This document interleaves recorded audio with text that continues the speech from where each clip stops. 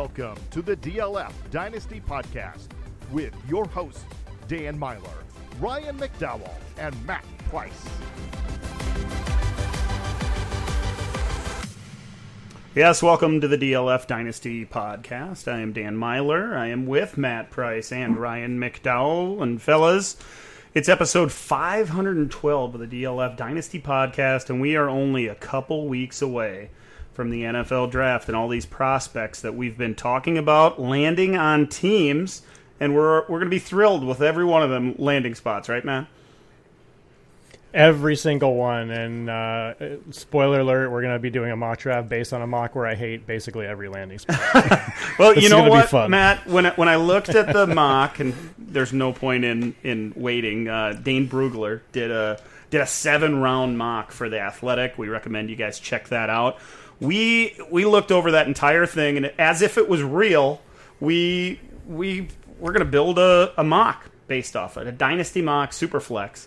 And all it did was remind me of the heartache from a year ago and exactly 2 years ago of these landing spots, and we just don't get everything we want. Almost none. Almost nothing we want. There are a couple good ones. Dane gave us a couple to get excited about, of course. Ryan, you actually wrote an article based on that 7-round mock as well. So you dug deep into it. And, you know, I guess it's just a way for us to prepare to be devastated, right? Yeah, I'm so looking forward to the NFL Draft. I love it every year, obviously. We all do. Last year, I think we talked about it on the show. I hope we did. Last year, the three of us got together to hang out and watch the NFL Draft. We welcomed some other friends from DLF and folks to hang out with us in St. Louis. This year, we're going to Phoenix, Arizona, so we're excited about that, looking forward to that. But at the same time, preparing to be bummed out by landing spots. I said this, Dan, I think you and I talked about it over the weekend. I mentioned it on the Locked On Dynasty podcast this week as well. It's not just running back landing spots. It's like landing spots for all three of the positions, right? Quarterback, running back, wide receiver. There's not that many landing spots that we like in general, right? I mean, the Green Bay wide receiver, the Kansas City wide receiver. If Buffalo takes a running back early, that would certainly be intriguing. If the Steelers get a quarterback in round one, I'm interested in that. That's about it. That's kind of the end of the list. So I'm a little worried, but hey, at least it kind of matches the general crummy class that we're dealing with anyway. What I like about doing looking at this 7-round mock and reacting to it from a dynasty perspective is practicing the reaction, really, and trying to get a good feel for how I really feel about the potential landing spot, because there's times when the three of us will sit around and we'll talk about these potential landing spots. We talked about it with the running backs last week, and we try to talk ourselves into how, yeah, maybe that could be all right. That would be okay if he ended up there, but in reality, a lot of those spots just bring up a whole bunch of questions about usage and how they will fit in with a guy that's already established in that spot. And like Ryan was saying there, that spreads to the wide receiver position. It certainly spreads to the quarterback position as well. We talked about that, how there really aren't great landing spots outside of Pittsburgh, maybe New Orleans, and then a handful of other places where there's playing time, but either because of the coaching staff or the weapons available, there are red flags. When you add in the prospects that we're routinely saying, and we're routinely fed the information that this is a solid class, but without those blue chip players, Matt, it's just hard to digest it all and feel good about it once you see any of these landing spots. Yeah, absolutely, and I think you can make an argument that a lot of the wide receivers fit a lot of places, but at quarterback and running back, absolutely. And then at tight end, like we know the depth of this tight end class. There's one we're pretty confident in, and a bunch of like dart throws that we think might catch on. But otherwise, this class doesn't have the top heavy talent to really break through a lot of depth charts. It feels like, at least right now, sitting here in April before the draft. You guys ready to head into the show? Let's do it. Let's do it. The Startup. Now let's start up this week with a similar conversation that we had last week. We talked about those running back landing spots, and we got to talking about it because of Melvin Gordon. He was visiting Baltimore, and just the general conversation about where these rookie running backs could potentially land. And after that conversation, I think we all agreed that maybe that same conversation could be had about the wide receiver landing spots. Ryan, you mentioned Green Bay and Kansas City. There are a handful of others. I'd throw Dallas in there. New Orleans seems like there's some room for a starter that could make an impact if it was the right guy. Really, Ryan, there are, some people say 4, some people say 6, some people say even 7 or 8 impact receivers in the NFL draft. And there are a handful of veterans that are still on the street that could potentially land in a spot where they could make a fantasy impact right away. So, as a whole, the potential landing spots for all these wide receivers to go, how do you feel about how many there are and how good those spots are? Well, I definitely feel better about the wide receiver landing spots and potential pairings. I feel better about wide receivers than I do about the running backs. I mean, we talked about Houston and Atlanta. They have a clear need at running back, but they're also pretty bad teams right now. I think the 2 top teams that you could argue need a wide receiver and potentially could be in line to take a first-round wide receiver are the Chiefs and the Packers. And we already know we want pieces of those offenses. So if either of those teams or both of those teams do take one of these first-round wide receivers, it's going to be a huge value boost for that player. In general, you said the number 5, 6, 7 potential first-round wide receivers, and several more in the second round that we like as well. I see 12 teams that either need a wide receiver 1 or a wide receiver 2. So as much as we kind of talk down towards the wide receiver landing spots, there's at least going to be opportunity for these rookie wide receivers to play right away. But there's different levels. There's different tiers inside of those top 12, of course. Yeah. Matt, if you had to rank these teams, these potential landing spots for these wideouts, of course Green Bay and Kansas City are going to be at the top. Who are the next few teams as far as where one of these rookies could end up that could bolster their ranking among all the rookies in rookie drafts?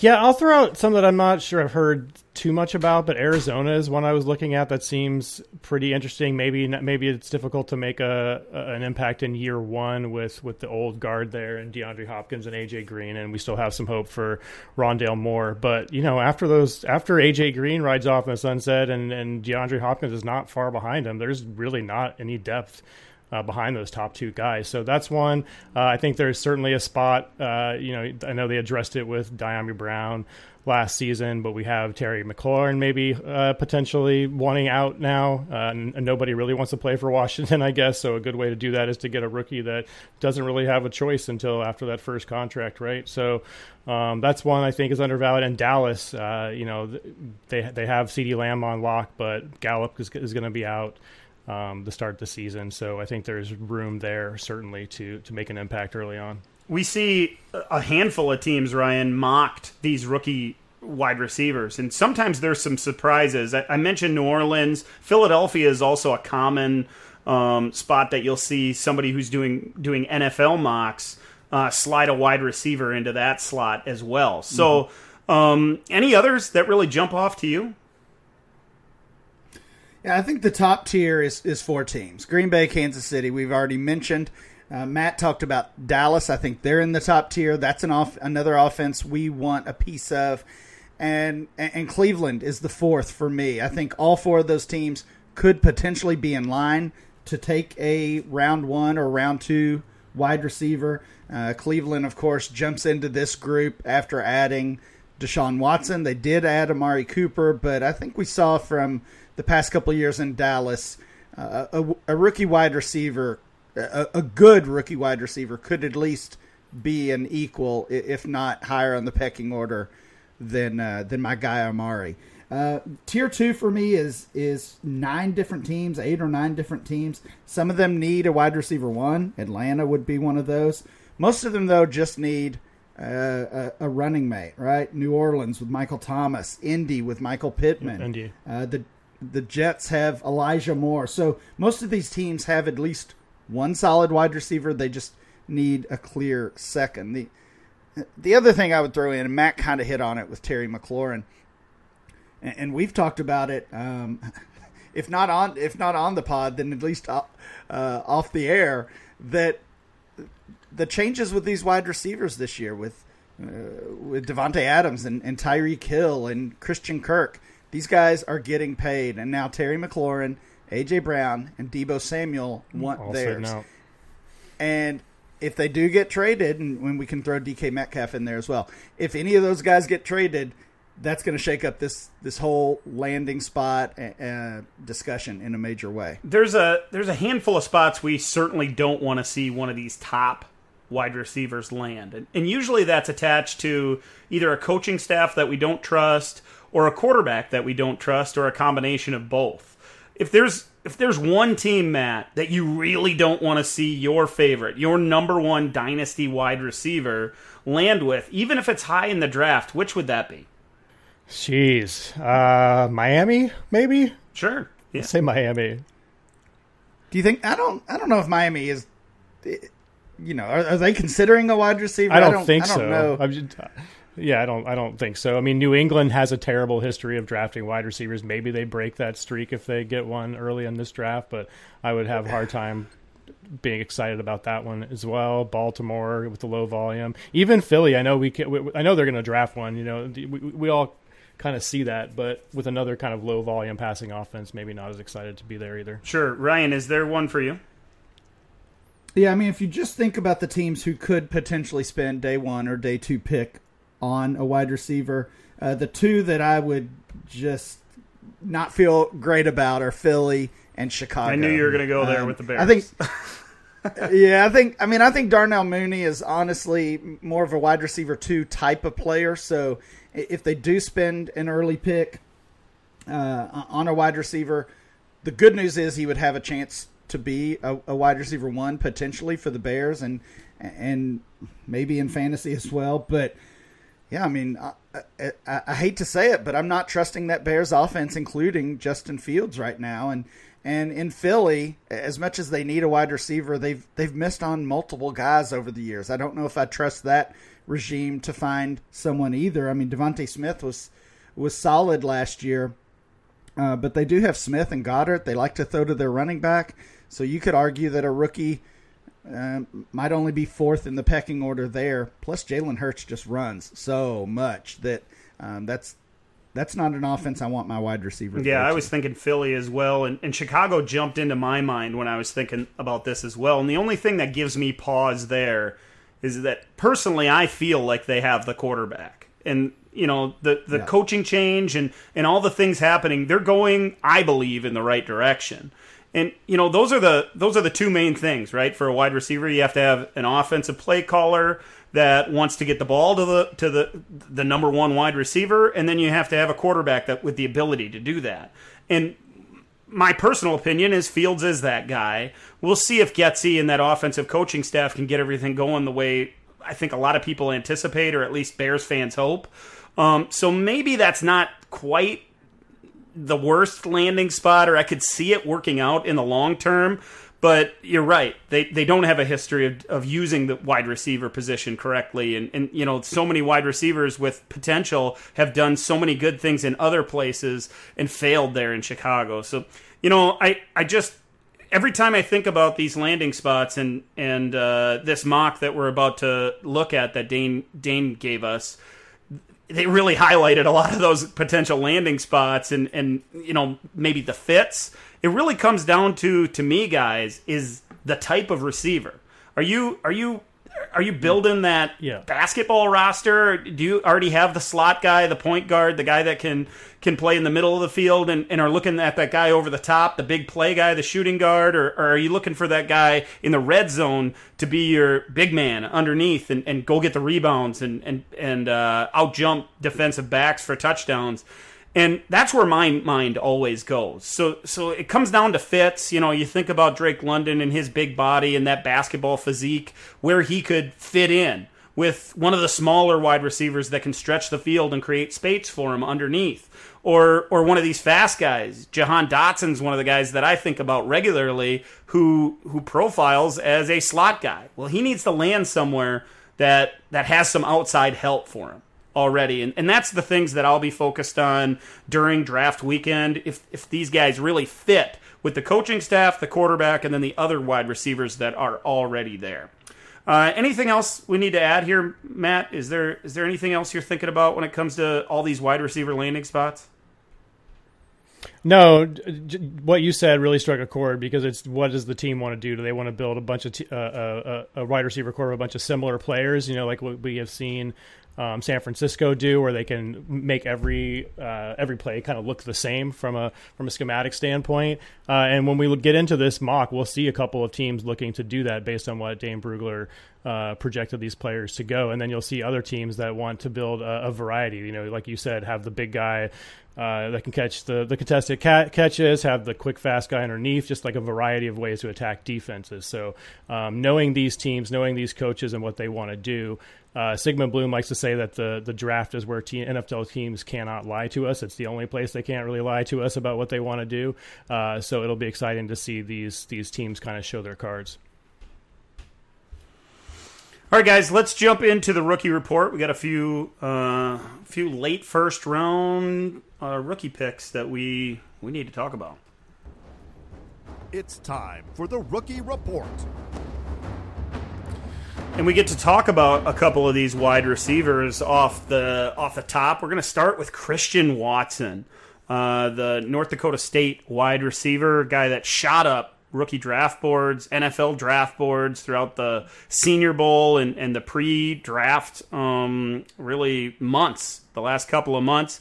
He went in the first round, the 12th pick of our Superflex rookie mock a week ago. I took him right there, and it's becoming a little bit more common, I think, guys, to see him in the first round in Superflex, and then maybe even as high as 8 or 9 in single quarterback rookie mocks that I've seen, or even actual rookie drafts that I've seen, because of that raw upside.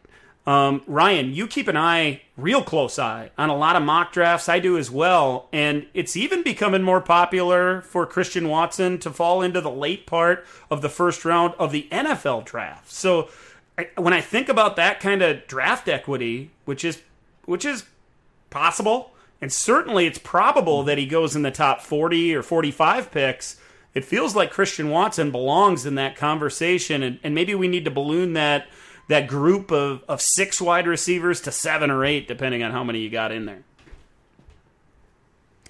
Yeah, absolutely. I just think back, and before the Senior Bowl, a lot of us didn't know who Christian WEatson really was. I have to count myself among that group. Dan, I know you were well aware of him being up in that part of the country, but we learned of Christian WEatson really at the Senior Bowl.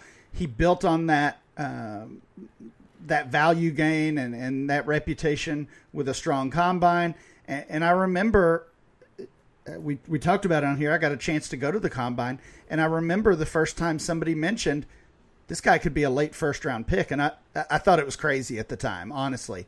And of course now it's become, it's far from a presumed outcome, but it's certainly a possibility that he could go off in that last 5 picks or so of the first round. And Dan, as you said, if that's not the case, certainly the first few picks of round 2 is where we expect him to go. So yeah, he's gained some value. Currently the wide receiver 9 in our rookie ADP, 13th overall. Actually, he's been the exact same spot the past 2 months, 13th overall, wide receiver 9 in that single quarterback ADP.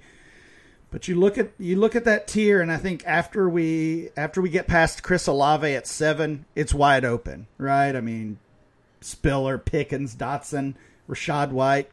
Could Christian Watson jump ahead of all those guys? Absolutely. So he could easily jump up to the 8 or 9 range where you were talking about. And we're hoping that he lands in one of these high-end landing spots. As dynasty managers, you could see him land in Green Bay and become that guy for Aaron Rodgers. If he were to land in Kansas City with Patrick Mahomes with that deep speed, that seems like a match made in heaven as well, Matt. This is a guy that is raw, as I said before, but he has great ball skills, and that athleticism, he's just oozing athleticism, and really a guy that hasn't refined his game, but there are really things to get excited about. He can track the ball so well on those deep balls. He creates separation without a lot of space, which is something that he'll have to do at the next level as well. What I really like about him is that even though he's not that refined route runner yet, he is a guy that can run drags and goes, make plays for you early in his career, and as he gets better at the top of his stem, he could become an even bigger playmaker with more targets, more opportunities because of that big frame and that really, really great speed. Yeah, Christian Watson is a player that especially if you only are watching highlights, like, you are blown away by what you see. He's so fast, he's so big, he shows that high point ability. But he's a worrisome prospect for me. I'm not going to lie. I'm probably not going to be paying the price it's going to be unless he gets, just extreme draft capital earlier than we think he's going to get.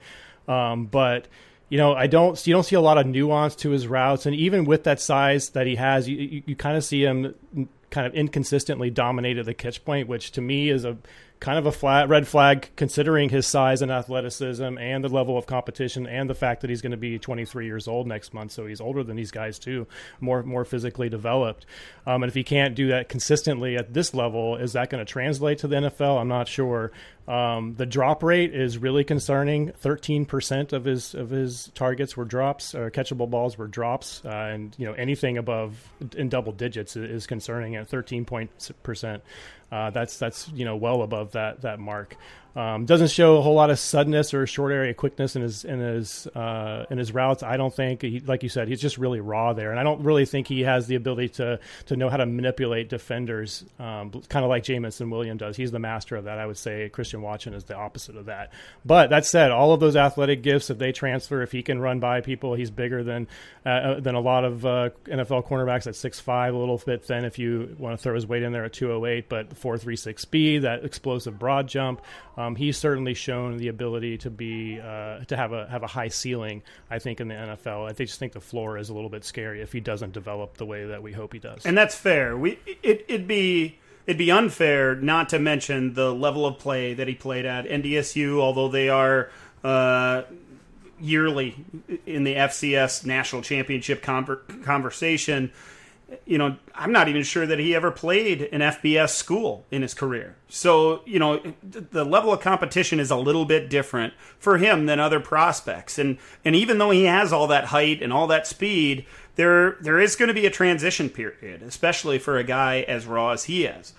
The last thing I want to say about his game, which surprises a lot of people, is that he's a special teams ace as well. Which NFL teams will give him credit for. He's a good kick and punt returner. I think he had 5 kick and punt returns in his career for touchdowns at NDSU. He was also a leader, a captain on the team, which goes a long way for NFL scouts. But maybe dynasty managers aren't going to give him all that much credit for that.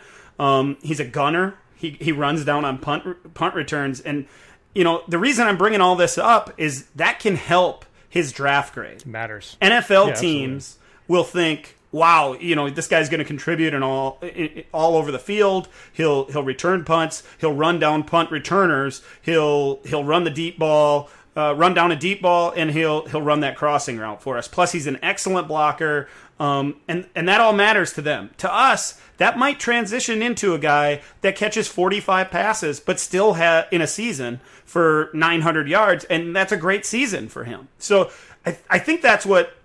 Even if he reaches some of his potential, that's what offers that low floor for him. Even if he is a really good NFL player, that may not transition into being a wide receiver 1 at the NFL level. So there are reasons that he's not mentioned among those top 4 or 5 wide receivers.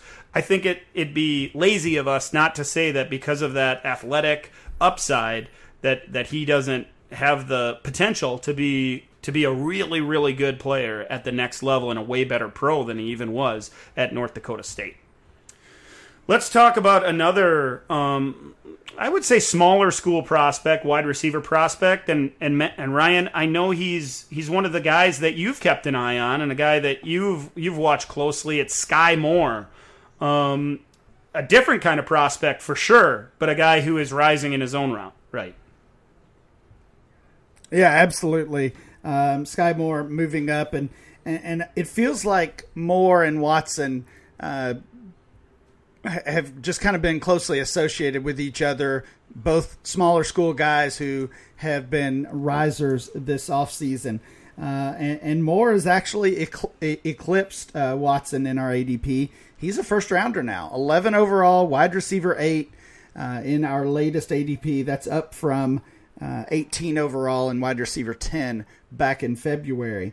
Looking at grinding the mocks, they've got him at wide receiver 9 overall, a 45, or wide receiver 9, 45 overall. So they're looking at both Watson and Skyy Moore as early second-round picks.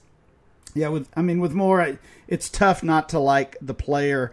The ankle injuries are a little bit of a concern for me. 2 serious ankle injuries. I think both of those were in high school, so hopefully something that was just kind of a fluke. But when it's happening multiple times, you have to at least be aware of it.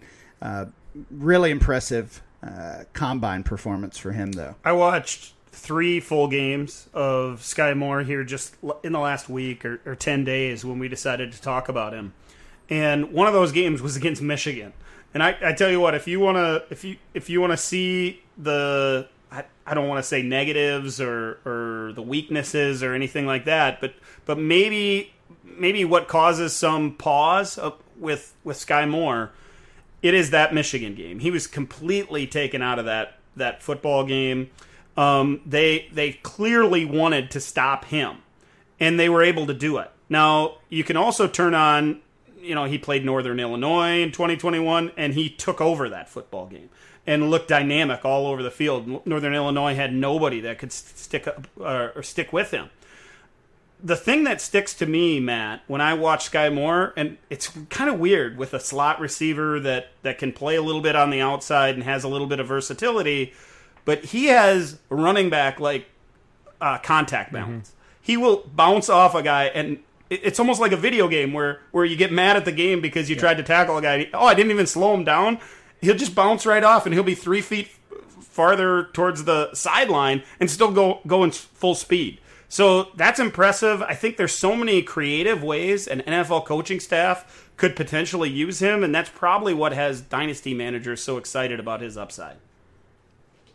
Yeah, one of the first things I wrote down, you mentioned that contact balance, the play strength and the ability to fight through contact, especially on those underneath routes, is really impressive. And he does, I think, profile, like most people are saying, that he as a slot receiver primarily in the NFL, but actually he played 63% of his snaps on the outside. So he knows how to win outside. There's a game, I think it was the Northern Illinois, he has a touchdown catch there where he's isolated on the outside and just beat his man right off the line. He has sideline toe tapping catches. You see that in like the Michigan State game. He's just he's so good right off of the line, I think, and I think that's going to translate really well to the slot receiver role in the NFL. There were 146 snaps against press man coverage, and I certainly didn't watch them all. But of the games that I did watch, I don't think I saw him see him lose a single battle off the line. He catches the ball well, only a 3.9% drop rate compared to Watson. We talked about before in the double digits. First in the FBS and forced missed tackles with 26. He's great. I think I saw somebody mention he would be a good fit in Indianapolis. I think that works well if Paris Campbell, I assume, is never going to happen at this point. So to give Matt Ryan an underneath weapon like Skyy Moore that can have the versatility to move outside would be a pretty good fit, I think. I really he catches the ball in traffic. He proved that time and time again in college. And, you mentioned that release package. It's it varies. He can beat people with the jab step. He can beat people with his hands at the line of scrimmage, and he's a slight guy. He's like 5'9", 195, and so you don't expect him to be able to do that. But some of the better slot receivers, and I do think he's going to primarily be a slot guy. I know he showed that he can play on the outside in college. He'll be a slot guy at the next level. Some of the best guys in there are built like him, but they have good hands and they can get off that press. And when you get the length against them with those corners and press coverage, and you can still get away from them and run those whip routes and all those underneath packages, that's how they pile up 4, 5, 6, 7, 8 catches in a game. He does it kind of like Hunter Renfrow. Renfrow is slight. He's small, but he's quick and he has great upper body strength for a guy his size. And I think he has a little bit of that. So, and I mean that as a compliment. Skyy Moore also has proven that he can get over the top a little bit, which is something you like to see in your slot receiver, especially as dynasty managers, because that offers the upside of the big game to go along with that consistency of those 4, 5, and 6 catch games. I don't know, is there an ideal landing spot for you, Ryan? I know Matt mentioned Indianapolis. I like that one for sure. It seems like a lot of times you see him in the early to mid part of the second round, which suggests probably a team that didn't make the playoffs in 2021. Certainly we want him attached to a quarterback that can get the ball out quickly and accurately. I really like the Indy landing spot. I'm sure there's a handful of others. Yeah, there certainly are. I mean, the obvious teams that we talked about earlier that could use multiple wide receivers would work. I'm looking for another. I think Tennessee is kind of interesting with A.J. Brown. Of course, pending what happens with Brown. They did bring in Robert Woods. I think that would give a guy like Skyy Moore kind of some lane to some runway to learn the NFL offense in general, and then maybe step in year 2 with a larger You mentioned role. Cleveland as one of your favorite landing spots for a wide receiver. Mm-hmm. Yep. I kind of thought about the Browns and Deshaun Watson. He's so dynamic with his legs, and that's what we think of as dynasty managers. Yeah. But when it comes to that quick release and getting the ball to the open man, he's one of the best in the league as well. So I thought Cleveland would be a great one. What about Buffalo to fill the Cole Beasley role? I mean, I know they added Jamison Crowder or whatever, but I feel like that would be pretty good too. Yeah, that'd be a great one. So there's a handful of them that we could mention. I really like Skyy Moore as a late first-round option in dynasty rookie drafts. That certainly seems where he's going to fall in as long as he gets that draft capital that we expect. Let's jump with our last rookie report to talk about to the quarterback position. Second one we're going to talk about this year, it's Kenny Pickett from Pittsburgh. Matt, I'll let you lead off here because Pickett is a guy that you'll see all over mock drafts, and we'll talk to Ryan about that here in a moment. But when it comes to his strengths on the field, what makes you even a slight believer that he could make the transition to the next level and become a dynasty asset? Yeah, I mean, he's certainly not exciting. He's not. I don't think he's ever going to be a top 5 fantasy quarterback and anything like that. But he's an accurate passer, especially on short and intermediate routes. And he's kind of like a rhythm quarterback.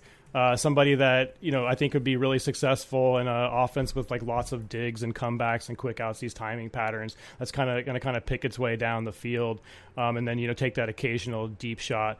But if a coach tries to put him in a vertical passing game, I don't think it's really going to work out with him. It is nice that you see him go through. You can really see him going through his progressions and reading the entire field. He's not a quarterback who needs help that way, like where the offensive coordinator will sometimes take away basically half of the field to help out a young quarterback on their reads. I don't think you're going to need to see that with Pickett. On the downside, he never really looks super comfortable in the pocket to me. A lot of dancing around. He doesn't slide up into the pocket. We can sometimes give those edge rushers more space to get around the corner on them. And then sometimes you see him leave a clean pocket to kind of go and choose to throw on a run instead of kind of hanging in and stepping up in the pocket and making the throw that way. So I think he's going to be fine. People have comped him to players like Andy Dalton, like on the high end, things like Derek Carr, Kirk Cousins. If he ends up like that, I think we'll be happy with him. But he's certainly not going to be somebody who's going to change the fortune of your dynasty team in a superflex format.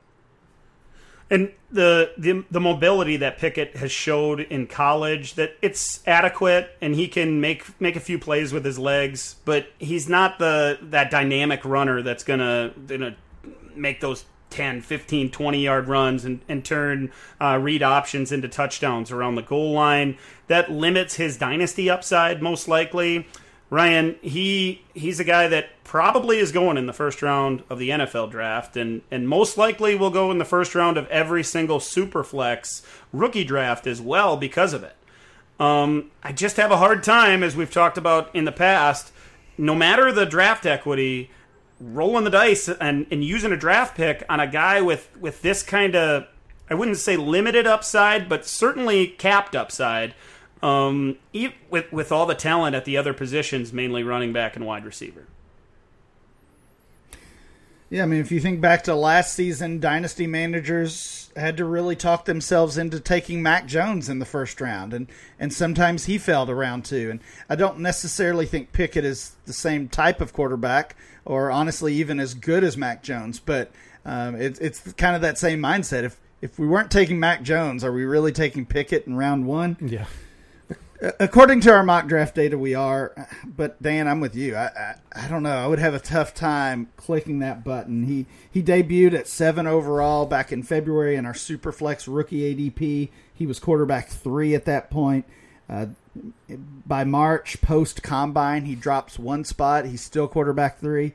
Now he's dropped another spot. He's 9th overall, but he is the quarterback 2 in the class behind Malik Willis. You look at grinding the mocks, 12 overall. That goes to your idea that he's almost certainly locked in as a first rounder in the draft. He's the quarterback 2 there also. I mean, the really frustrating thing with this quarterback class is there's 9 teams that need a quarterback, right? That pick in most of them in the top 20. Detroit, Houston has 3 and 13. Carolina, he has been linked to because of the coaching connection there with Matt Rule.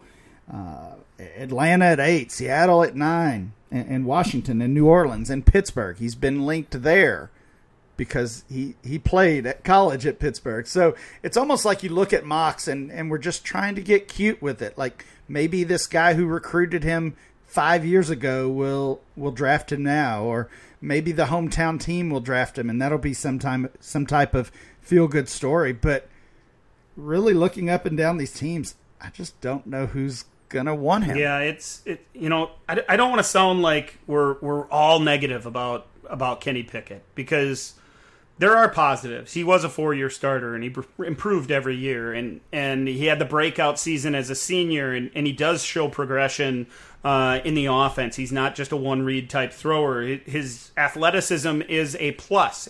He isn't Mac Jones in the pocket where he's just going to stand there and move around in the pocket. Yeah. He will break outside of the pocket, continue to look downfield, and he can do that scramble drill. He also is extremely confident. You can see that when you watch him. He thinks he can make every throw, which is something that you want. He's tough, and he's got the poise in the pocket to stand in there and make the throw. There are certainly positives when it comes to Kenny Pickett, and I like senior quarterbacks, guys that got better every single year as an NFL prospect. He just doesn't deliver that elite type upside for Dynasty, and that's what caps his ceiling for our game. So, while there are the positives, and certainly if he gets top 10 type draft capital, if the Panthers end up taking him that early in the draft, or Atlanta, or any one of these teams, even if he does go to Pittsburgh at 20, there are going to be reasons to be excited about him. And if that happens, we can talk about it. If that happens in our mock here in a few minutes as well, we can talk about it too, because he's an intriguing prospect, and I just wonder if there was a truly elite NFL starting prospect in this draft, would we be making up reasons to get excited about Kenny Pickett, both for as an NFL quarterback and on our Dynasty rosters? Before we move forward, guys, we should talk about our friends over at Monkey Knife Fight. They are a daily fantasy sports site built for all of us, really. Instead of competing against the professional players that you see on other sites, Monkey Knife Fight is made for the average fan to have a chance at winning. Monkey Knife Fight offers the ability to play a wide variety of fantasy contests, including their popular more or less games, allowing you to simply pick if a player is going to score more or less than a given line. I'm having a lot of fun with these in the NBA playoffs, and you should too. In addition to all those usual games for football, baseball, the NBA, the basketball, and hockey, you can also play contests in golf, soccer, NASCAR, UFC, esports, and more. Not only can you play these fun, unique games, but if you sign up at dynastyleaguefootball.com, you'll get a full year of DLF Premium for free. Simply log on to our site, click the banner image for Monkey Knife Fight, and create a new account. With that initial deposit, and Monkey Knife Fight will match the deposit up to $100, and your DLF subscription will be set up automatically within 36 hours. What are you waiting for? Go sign up today.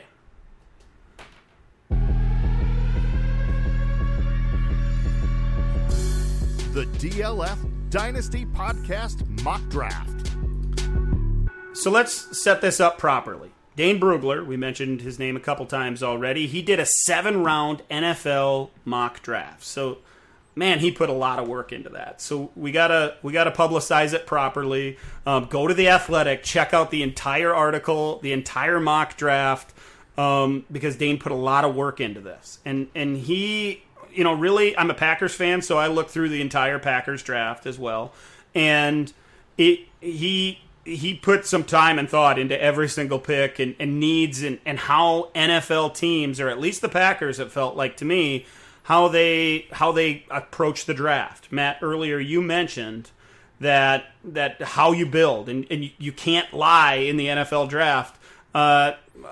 You need to consider those things. Go ahead and try to do even a first round NFL mock draft. It's difficult to do. Dane put a lot of work into this, and we thank him for that. We thank him for letting us use this to put together our Dynasty podcast mock draft here, which is superflex once again. We're going to do a single quarterback final rookie mock next week. So if you're a single quarterback guy or gal, look forward to that next week. We are assuming PPR in this one as well. Matt, you got the first pick in this draft, so we need to give context here. If you have the ability, go check out that mock first of all. But with every pick, we need to give context: where the player was picked, who picked them, and Matt, take it away. This is based on these landing spots, and I'm sure we'll talk about all of them. When I went through this draft, I came up with the top 7 that honestly I could have in any order. That I could just draw a name of the hat, and I would be just as happy with them at 1 as I would at 7. So, because of the format and because of my enjoyment in watching this player, I'm going to take Malik Willis, number 1 overall, who lands with the Atlanta Falcons. It lands in a situation that is difficult from the perspective of talent around him, but from the perspective of being able to take over the quarterback position as a starter, maybe as early as his rookie season, but probably more likely his second season after Mariota's 1-year little contract kind of runs out. And if Malik Willis shows the improvement necessary, I think he could step in and fill that role, as early as his second season in the league. If Mariota gets hurt, like he sometimes has a tendency to do, or he just, he hasn't actually improved since his days in Tennessee. He proves that he's still a backup quality quarterback. And I think there's a potential we could see Malik Willis in year 1, and that would be fun.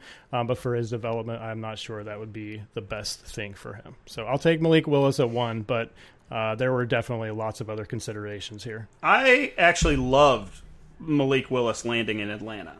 Like you were saying earlier, Matt, it shows what the Falcons are trying to do. If he were to land there, feels like a pretty good marriage that because of what they did in the offseason, bringing in Mariota, who's an athletic quarterback and certainly can make plays with his feet, that they have an idea of where this offense is going. Now, interestingly, in this mock, Willis wasn't the first quarterback off the board. If you're familiar with the mock, actually Kenny Pickett went to Carolina at number 6. So, usually I put stock into those types of things, because that shows that the NFL values Pickett as the number 1 quarterback. But because of everything we talked about before, and I'm up at number 2, he's not really a consideration for me. I was in a similar boat as you, Matt, and I didn't put Malik Willis at 1. I actually landed with Breece Hall, and Ryan, I would love to hear what you think of who you would have picked number 1 as well. It's interesting because Breece Hall also landed with the Falcons in this mock draft. Dane put him with Atlanta at number 43 overall in the second round. So one of the landing spots that we talked about, right, one of the premier opportunity landing spots at least, was Atlanta. And early second-round draft equity is elite draft equity when it comes to the running back position. So I would have taken Hall number 1 overall, personally. I think there's a chance for instant production and potentially even high-end production, maybe even a running back 1 type season as a rookie in Atlanta. There are problems on that offensive line. They'll have to address that. But with Malik, we have to assume Malik Willis is there already, because we're using this mock as if it's real. We have to assume that they are going to run this like hybrid offense with a downfield passing attack and a lot of read options, stuff like that. That feels like a perfect marriage for Breece Hall to be successful early in his career. I had him at the 101. I'll take him here at 102.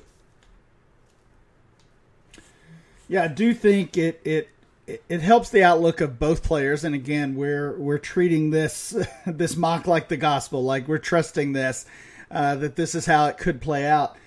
I think it would help both Willis and Hall if they were to end up together. And I mean, you look at Atlanta, and we kind of called it a bad landing spot because the team is expected to be bad. But I mean, you look at their top players; it's Marcus Mariota and Cordarrelle Patterson and Olamide Zaccheaus. So like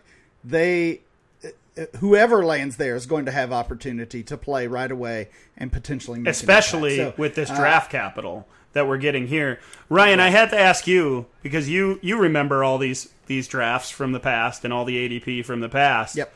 Have we ever had 2 players from the same NFL team go 1-2 in ADP ever? I certainly can't remember it. I do have my my ADP history log. I'm going to have to break that out and double check. But none comes to mind. I did note that. You mentioned I wrote an article based on this same mock draft. And I had these 2 guys, Malik Willis at 101, Breece Hall at 102, just as you guys have selected them. And I noted that it would be, of course, unique, to say the least, to have teammates go top 2 overall in a Dynasty rookie draft. Did you have it Willis and then Hall? Or Hall and then Willis? Okay. Yes. I had well, Willis then first, I guess if you want to go read Ryan's article, who did the same exercise in private, you can go find out who went number 3 right now before he says it, but you are on the clock, Ryan. Well, I will say my article was kind of more of a projection, not necessarily my ranking. So I might sway from it a little bit, but I'm not going to sway from it here. I'm going to go with Kenneth Walker as the 103. He is in this mock draft chosen by Buffalo in the second round with the 57th overall pick. We've talked about Buffalo as a running back landing spot we're excited about. Devin Singletary's there. I'm not too scared of him. In fact, I think he would pair pretty well with Kenneth Walker and eventually probably be Kenneth Walker's backup. But love the upside in general of that offense. So I'll grab Walker here at 103. I actually had Walker as my number 2 prospect above Malik Willis as well. I really like this landing spot. And you mentioned that he went in the second round. He was the only other, those 2 running backs, Hall and Walker, that went in the second round. And there wasn't another one until, I believe, real late in the third round. So according to Dane, at least, we're not expecting a lot of high draft capital when it comes to these tailbacks. Go ahead, Matt. I was going to say that I actually was surprised that, based on this, I would have had Kenneth Walker. He was my other consideration at 1 after Malik Willis. I like him a little bit better with that landing spot than I do with Hall. You guys mentioned Willis would be good for Hall. I do worry that he might get less running back targets, and that's something we like about Breece Hall is his receiving ability with a running quarterback. So I was surprised that when I finished this exercise that I had Kenneth Walker in consideration for the 101 after how much I mean, it's not like that I don't like him, but I don't like the fact that we haven't seen the pass catching at the collegiate level. My first run through, I had Walker at 1 overall. Well, and then I switched. I think. Got it. And I do think we talked about this at the top of the show that when the actual draft gets here, we're going to face some tough decisions like this, whether you're just trying to set up your rankings or, if you've got a rookie draft that's starting immediately after the NFL draft, like so many of us do. But we're going to have this decision of tier 2 running back in a really good landing spot versus tier 1 running back in a decent landing spot. And that's, that's really kind of where the rubber meets the road in making these decisions. And generally, I'm going to aim for talent. I made the mistake a couple of years ago. I took Clyde Edwards-Helaire at 101 over Jonathan Taylor, over so many others. And I won't make that mistake again. I still like the player, but that was a mistake to value him that highly based on landing So, spot. Matt, beforehand, you said these landing spots were no good, but I'm looking at this, and those that maybe haven't seen Dane's mock are saying, wait a minute, Breece Hall to Atlanta, Kenneth Walker to Buffalo, Malik Willis to Atlanta. That all sounds pretty good. Where are we going now? We've got a few more good ones, right. but just wait till we get to the middle and end of the first round, and we might like them a little bit less. I think there's 3 receivers here that you could select, and if you want to go by draft capital, I'm not going to take that guy. I'm going to take the fit. And I think the one that is going to have the most immediate impact based on his situation is Chris Olave to the Packers at 22. He is not the first or the second or even the third wide receiver taken in this draft, but based on the landing spot and the opportunity he's going to have and the quarterback that he's going to have, I just like it a little bit more than the other 2 prospects who, in a vacuum, I would actually have, without knowing landing spots, I would have above Olave, but the draft changed that. So Olave at 104. I had these 4 as the top 4. And then I had a mini tier break, and I think there are 3 players that should all go right in here. The next 3 players in a tier by themselves. I would agree. As well. And I hate, if this is how things play out, I would not love the 105 in a draft because I feel like I'm getting the same player at the 7th pick. And I guess maybe there'd be an argument that maybe even the 8th pick because somebody might bump up. I'll stick to the list, I guess, that I made coming into this thing. I think I will. These guys are all close. I had Treylon Burks. So close. I had Treylon Burks as my number 1 wide receiver coming into. Before I looked at this mock, he got first round draft capital. He went at 25 to the Buffalo Bills. So now we've had 2 Atlanta players, 2 players that end up in Buffalo already in the top 5. I'll take Treylon Burks at 5. I'm not surprised by the pick because I know you like Burks still quite a bit. And I love the fit there as well. They need that guy in Buffalo. Again, we want pieces of that Buffalo Bill offense. I am surprised you mentioned a tier of 3 here with Burks the first of the 3. I don't know who you're leaving out, but I guess maybe I'll find out soon. Well, you're going to find out most likely because I have the 3rd pick right now. All right, well, I'm going to trust the draft capital here. I'm going to take Garrett Wilson. In this mock draft, Wilson was the first wide receiver drafted, the 10th overall pick to the New York Jets. The Jets are not one of those offenses that we typically chase, but I still trust a little bit, at least, Zach Wilson as a quarterback who has some upside. I certainly like Elijah Moore. I think it does feel like that Jets offense is trending in the right direction. Matt, you're up at the 7 pick. Yeah, I don't know if this is the last guy in that tier, but Jamison Williams for me is the next easy pick. And again, we still have a receiver on the board that was drafted above him, but I love the upside. We're going to have to wait a little bit for that injury, but Jameis to Jamison, let's go. Let's do it. Yeah, you ended up with Jamison Williams there. He goes to New Orleans with the 19th pick. That leaves me the second wide receiver taken in the NFL draft. That's Drake London. And he goes at number 18 to Philadelphia. I just don't love that landing spot for the reasons we talked about earlier. I think there's a little bit of a tier break. It's weird with London because I have him at number 2 in my superflex rankings coming into the draft. And him landing in Philadelphia that feels like one of the worst potential landing spots. I know a lot of people are mocking that because they need that bigger body receiver, but that doesn't translate for me into huge fantasy production. So I'd be afraid of it. I would certainly take him at 108 right here, though. So London was your guy that was outside of that tier. He was outside of it, but it was a mini tier break, really, and I think London is all by himself in that tier, and it's only because of the landing spot, the quarterback situation, and all those things in Philadelphia.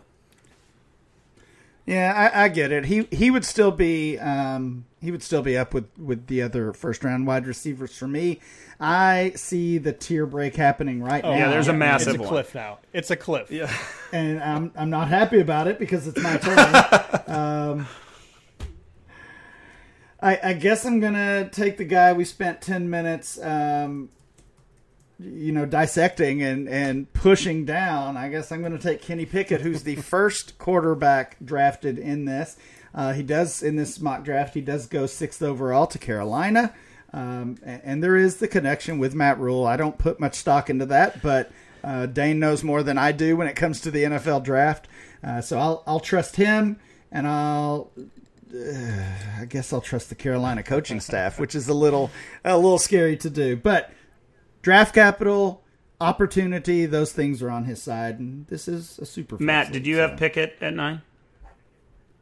I had him at 8, but I was not excited to take him there. Who was 9 then? London. Oh, okay. Who do you got at 10, Matt? Because you're on the clock. At 10, I'm gonna keep it going with quarterbacks, and I'll take Desmond Ridder, who lands with Pittsburgh. Thank you. We'll see. We'll see how it goes there with Trubisky. Ritter was my next pick. Oh, really? Yeah, I think he fits here with first round draft capital with the team that wants to draft a quarterback real bad. I mean, Pittsburgh's the quarterback I want, right? I mean, too. If we're taking names off of it, I want Buffalo running back, Packer wide receiver, and Steeler quarterback. Yep. That leaves me Christian Watson at 11. He goes to the Bears. You can have him. Okay. Watson goes to the Especially Bears especially at with 39 overall. That's not an ideal landing spot, of course, but there will be opportunities and plenty of them early in his career. As I said earlier, I believe in the quarterback, and I have a little belief in that coaching staff as well, so Watson belongs right here at 11. I did have Christian Watson at 11. I actually, in my article and in my rankings, felt a little early, so I have him at 15. Makes me feel good you had him there, at least, Dano. 12 overall, ending the first round. I'll go with another quarterback. This quarterback did not get first round draft capital in Dane's mock. It's Matt Corral. He goes to the Seattle Seahawks, 40th overall in the second round. Obviously a need there, and kind of similar story to what we said with Willis. A path that he could play right away. I mean, Drew Lock is not too much of a force standing in the way. But if Corral needs the time, then he could get that. So round 1 is in the book. It's Malik Willis, then Breece Hall and Kenneth Walker, followed up by Chris Olave, Treylon Burks, Garrett Wilson, and Jamison Williams. Then it went Drake London, Kenny Pickett, and Desmond Ridder. Finished up with Christian Watson and Matt Corral. Round 2, let's shoot through this real quick. Only got a couple minutes. Matt, who you got at 13 overall? Yeah, I'm going to go draft capital, even though I'm going to miss out on the 2 players I actually want here. I'll take Jahan Dotson, who went at the last pick of the first round to the Detroit Lions. That leaves me on the clock at 14 overall, and I end up with George Pickens, who lands in a spot that that I don't really love in Houston, and but he is the first position player picked in the second round, 37 overall, 5th pick in the second round. That doesn't seem all that bad. Pickens is a guy I really like, and I actually had him in the top 12. He was my 12th rated player. I like getting him here at 202. 2.03, I will take another wide receiver, another guy we talked about today, Skyy Moore.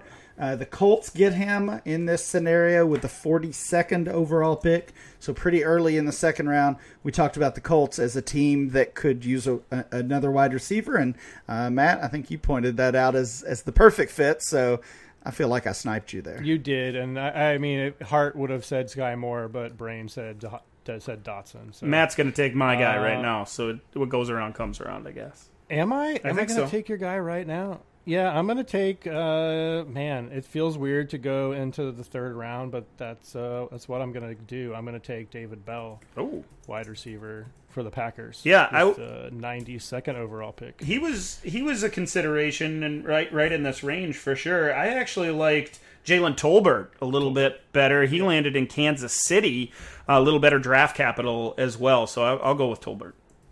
I think I got caught in another tier break here. It feels like when I'm looking at these names.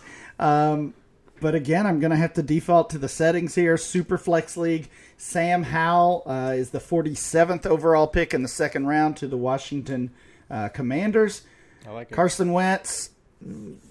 He's probably the 2022 starter, but Sam Howell, if things work out for him, could be ready in 2023 and certainly would have that opportunity.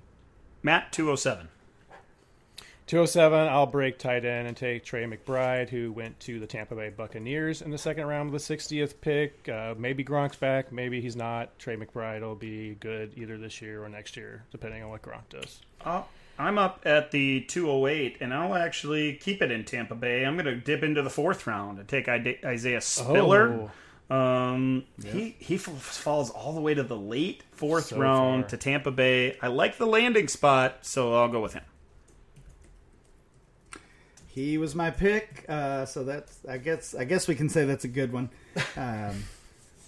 Spiller still a first rounder in ADP, so that would represent that value drop, which I think we all kind of expect to happen. Actually, a little bit of a homer pick here. I'll go with Wan'Dale Robinson, the Kentucky kid, and now according to this mock draft, a member of the Chargers. Gets the day 2 draft capital. That's what we really want with those players in that tier. 79th overall pick in the third round to the Chargers. Once again, we want pieces of that offense. We want wide receivers connected to Justin Herbert. Matt, you're up with your final pick. Can I pass? There's a lot of ways to go here. Running backs that are ruining other situations for us. I'm going to stay at tight end and take a purely upside dart throw and take Jelani Woods, who goes to Dallas with the third round with the 88th overall pick. We know the Dalton Schultz story. We'll see what happens after his franchise tag year. But Johnny Woods is, if he hits, he's going to hit big. I'm starting to think I'm the only guy in the Dynasty community that likes John Mechie. I had him quite a bit higher than right here. I considered him, he was very close to being the 208 and wasn't far behind the 205 as well. I'll take him at 211. In this mock draft, he went number 81 overall, so that's early to mid third round to the Giants, where I think there's a chance for him to make a splash late in his rookie year. Because we are 23 picks into this rookie draft, and we've only had 3 running backs selected. That goes and tells you all you need to know about this class. Hall, Walker, along with Isaiah Spiller. I think I'm going to take the RB3 according to Dane, which is Zamir White. He was drafted 110th overall to the Baltimore Ravens. Is that RB? Wasn't Tyler Algier the third one? Yeah, I think you're right. Actually, yeah, thank you. Before, I think. Yeah, good call there. Thank you, Matt. Algier was 98th overall to New Orleans.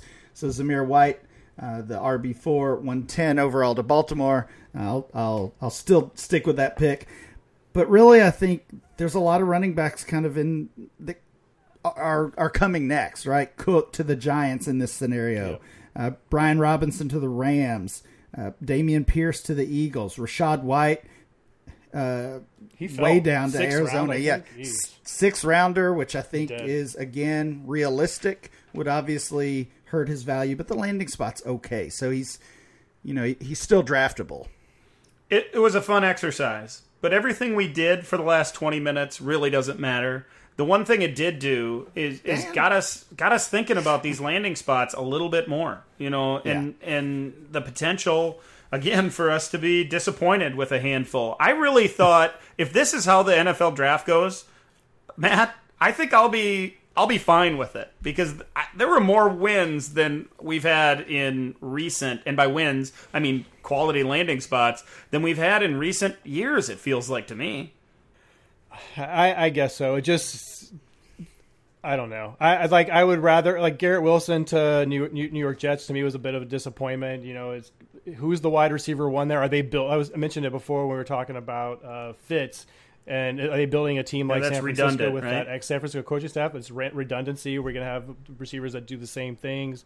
Burks feels great, but I love that. I don't know. Like in Buffalo, it feels like a good fit if he's going to play the big slot, especially. But he's probably not going to be the one there till Diggs moves on. So I just feel like we have a lot of places where the receiver the rookie that goes there is going to have a tough time breaking the depth chart. We're going to try to fit in as many more rookie reports as we can next week. We might do a pick 'em where each one of us get to pick a player to talk about, maybe a couple, so we can fit in as many as possible. Final thoughts going into the NFL draft. We also have that single quarterback rookie mock draft that we got to fit in. We'll try to fit in as much as we possibly can in our final episode before the 2022 NFL draft, which is just days away, really, guys. I can't wait to hang out with you guys. Can't wait to talk to all of our listeners again next week as well. For Ryan and Matt, I am Dan. Thanks for listening to this episode of the DLF Dynasty Podcast. We'll catch you again next week. Thank you for listening to the DLF Dynasty Podcast. Please remember to rate and review and subscribe wherever you get your podcasts.